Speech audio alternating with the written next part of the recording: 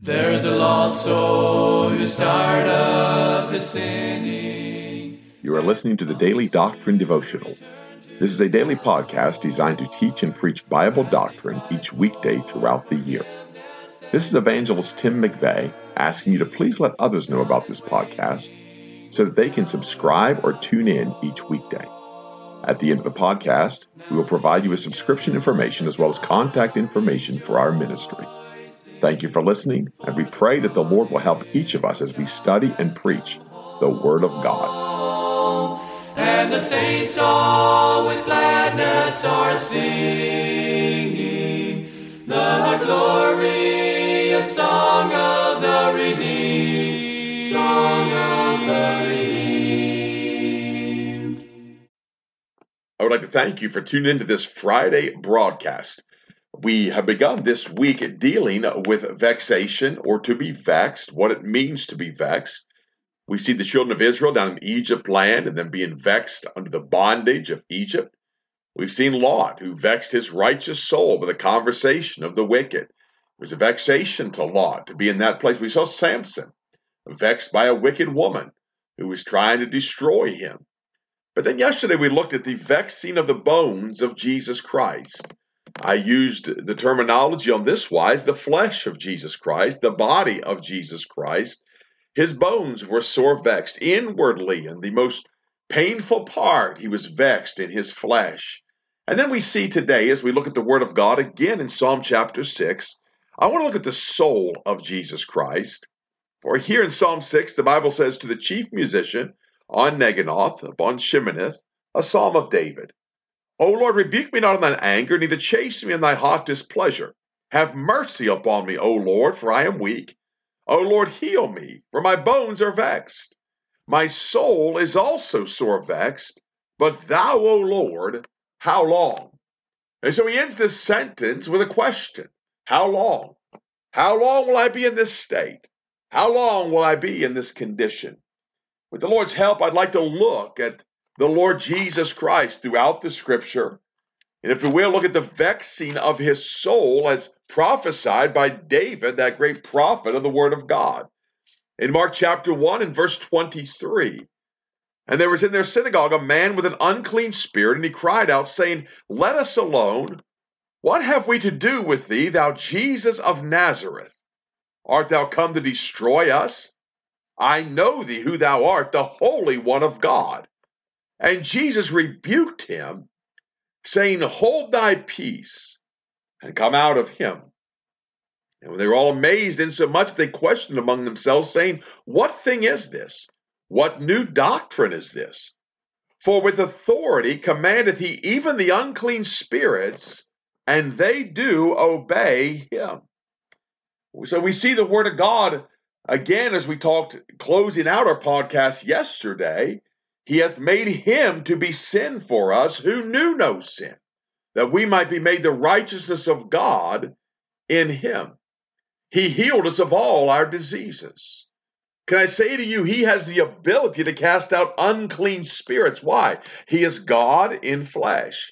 That is Jesus Christ. He is God on earth. He is God dwelt among us. And so we see in the book of Job, we begin to look at the soul of Jesus Christ.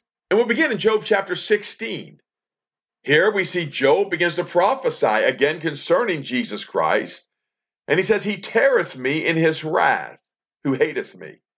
He gnasheth upon me with his teeth. Mine enemy sharpeneth his eyes upon me. They have gaped upon me with their mouth. They have smitten me upon the cheek reproachfully. They have gathered themselves together against me. God hath delivered me to the ungodly. That's when he made him to be sin for us who knew no sin. He said, and turned me over into the hands of the wicked. So there we see again the vexation of his body. The wicked have crucified him. After they've beaten him, after they have put the crown of thorns upon his head, after they have mocked him, he's turned over to the wicked to crucify his body. That is to say, to die on the cross, as he died on the cross for our sins. And so they nail him to the cross. God has turned him over unto the wicked. But then the Word of God says this, I was at ease, but he hath broken me asunder. And so here Job prophesying takes a slight turn. He's no longer speaking of the wicked he was turned over to, but now he's speaking of the Father who has taken him into his own hands. It pleased the Lord to bruise him. He hath broken me asunder. He hath also taken me by my neck and shaken me to pieces and set me up for his mark. That's what we read in Psalm chapter 21. He has set his archers up against the wicked. His archers are set up to shoot at the wicked, to destroy the wicked. Why? He's made his own son to be sin, who knew no sin. And God's about to destroy him because of that sin. And he said, his archers compass me round about.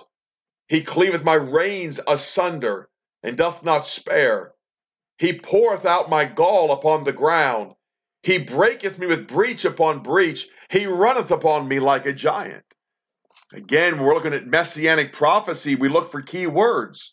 One of those key words here is that matter of the archers compassing him round about. And it's the archers of God set up to shoot at him.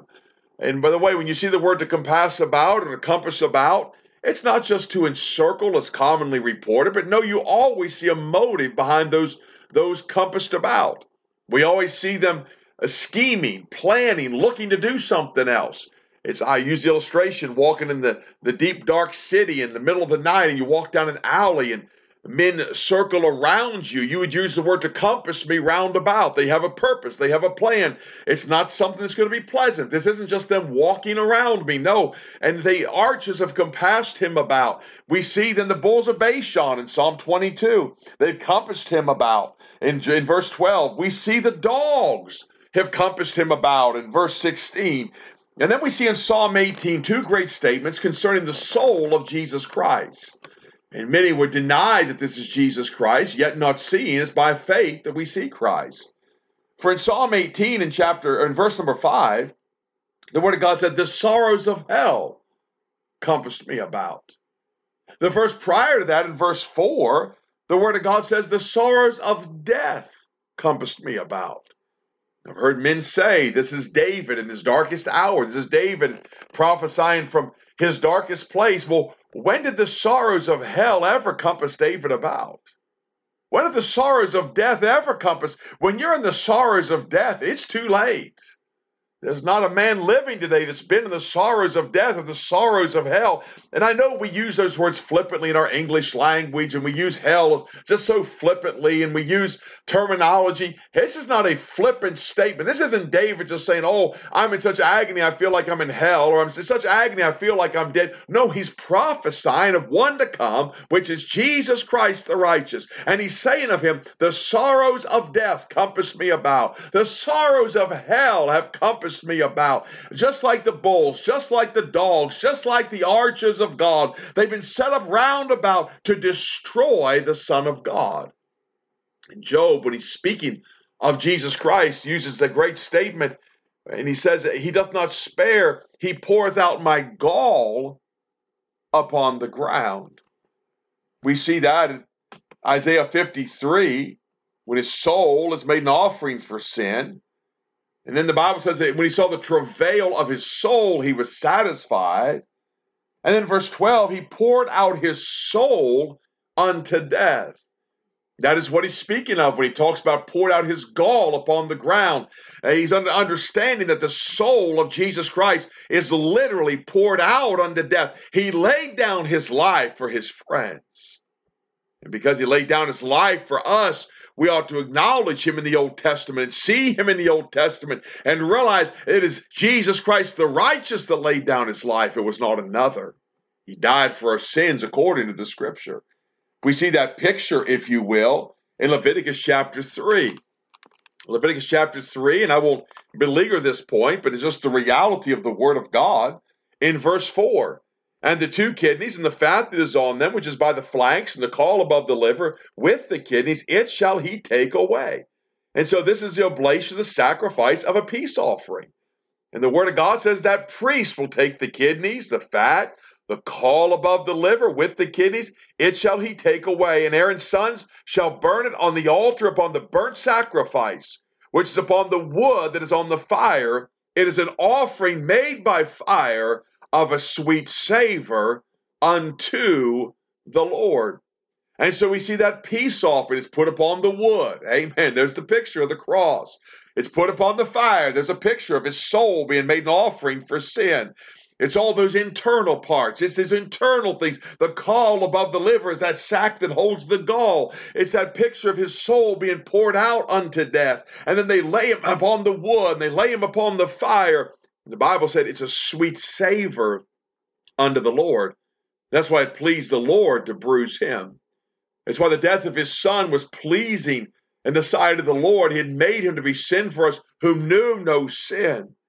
We see then later on in the book of Leviticus, in those sacrifices, we see in chapter 4 and verse 8, and he shall take off from it all the fat of the bullock for the sin offering, the fat that covereth the inwards, and all the fat that is upon the inwards, and the 2 kidneys, and the fat that is upon them, which is by the flanks, and the caul above the liver, with the kidneys, it shall he take away, as it was taken off from the bullock of the sacrifice of peace offerings, and the priest shall burn them upon the altar of the burnt offering.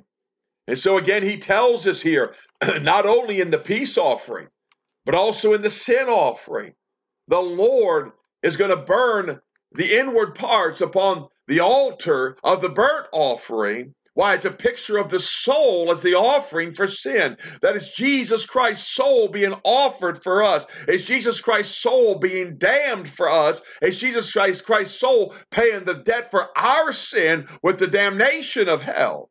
Yet that's rejected. That's denied today. That's even mocked today. It's called heresy today to preach what the Word of God said.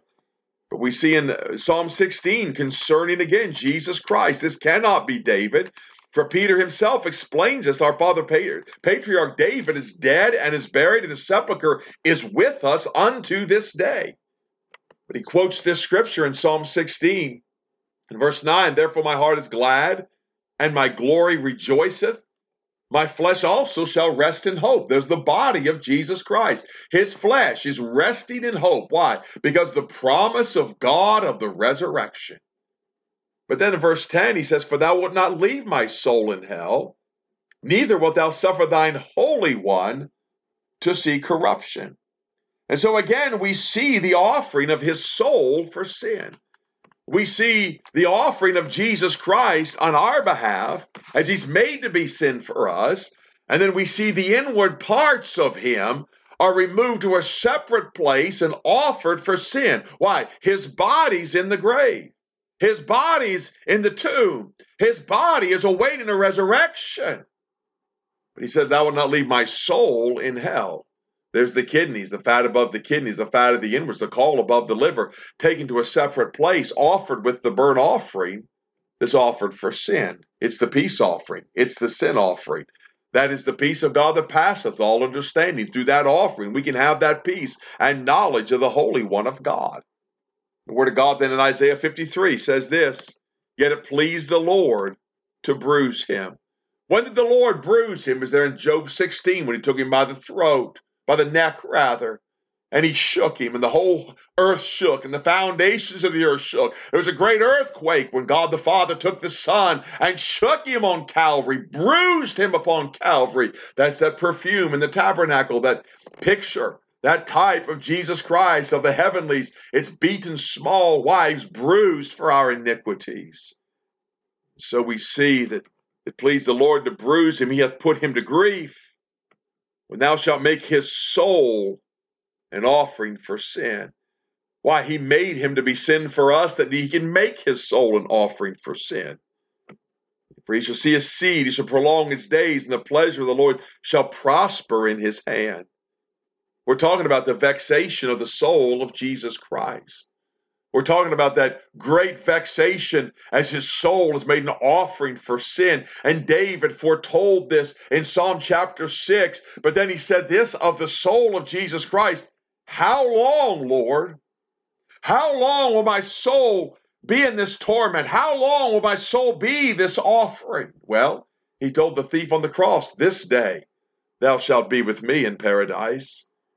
He shall see of the travail of his soul. That's Isaiah 53 and 11. What is that travailing? It's that woman going into birth, going into the jaws of death is what the old timers would say. We see women in the Bible died in travail. It's that point of birth where they've given everything, and the agony and the suffering before that child is born. The Bible says that's a travail of his soul. Why? His soul is sore vexed, and he's travailing. He's under that agony and that burden in his soul, not just in his body, but in his soul. That's why in the garden he sweat as it were great drops of blood. I don't believe it was the fear of what would be done to his body. I believe it was the travail of his soul that he was going to be made sin for us who knew no sin. He said, by his knowledge shall my righteous servant justify many, for he shall bear their iniquities. Again, he's bearing iniquities in his body, but his soul is made an offering for those iniquities. He bears them in his flesh, but his soul is the offering for the redemption of man, for the forgiveness of sins, that men might have their sins washed away in Jesus Christ, in the person of Jesus Christ. Therefore will I divide him a portion with the great, and he shall divide the spoil with the strong, because he hath poured out his soul unto death. It's not just that his soul was in travail. It's not just that his soul was vexed. It's not just that his soul was made an offering for sin, but it's in that he poured out his soul unto death. It's more than he just gave his back to the smiters, though he did. It's more than he gave his head to be plucked, the hair off his face. It's so much more than the agony of the suffering of the flesh. It's the agony of his soul as it's made sin for us that knew no sin. And God pours out his judgment upon his Son.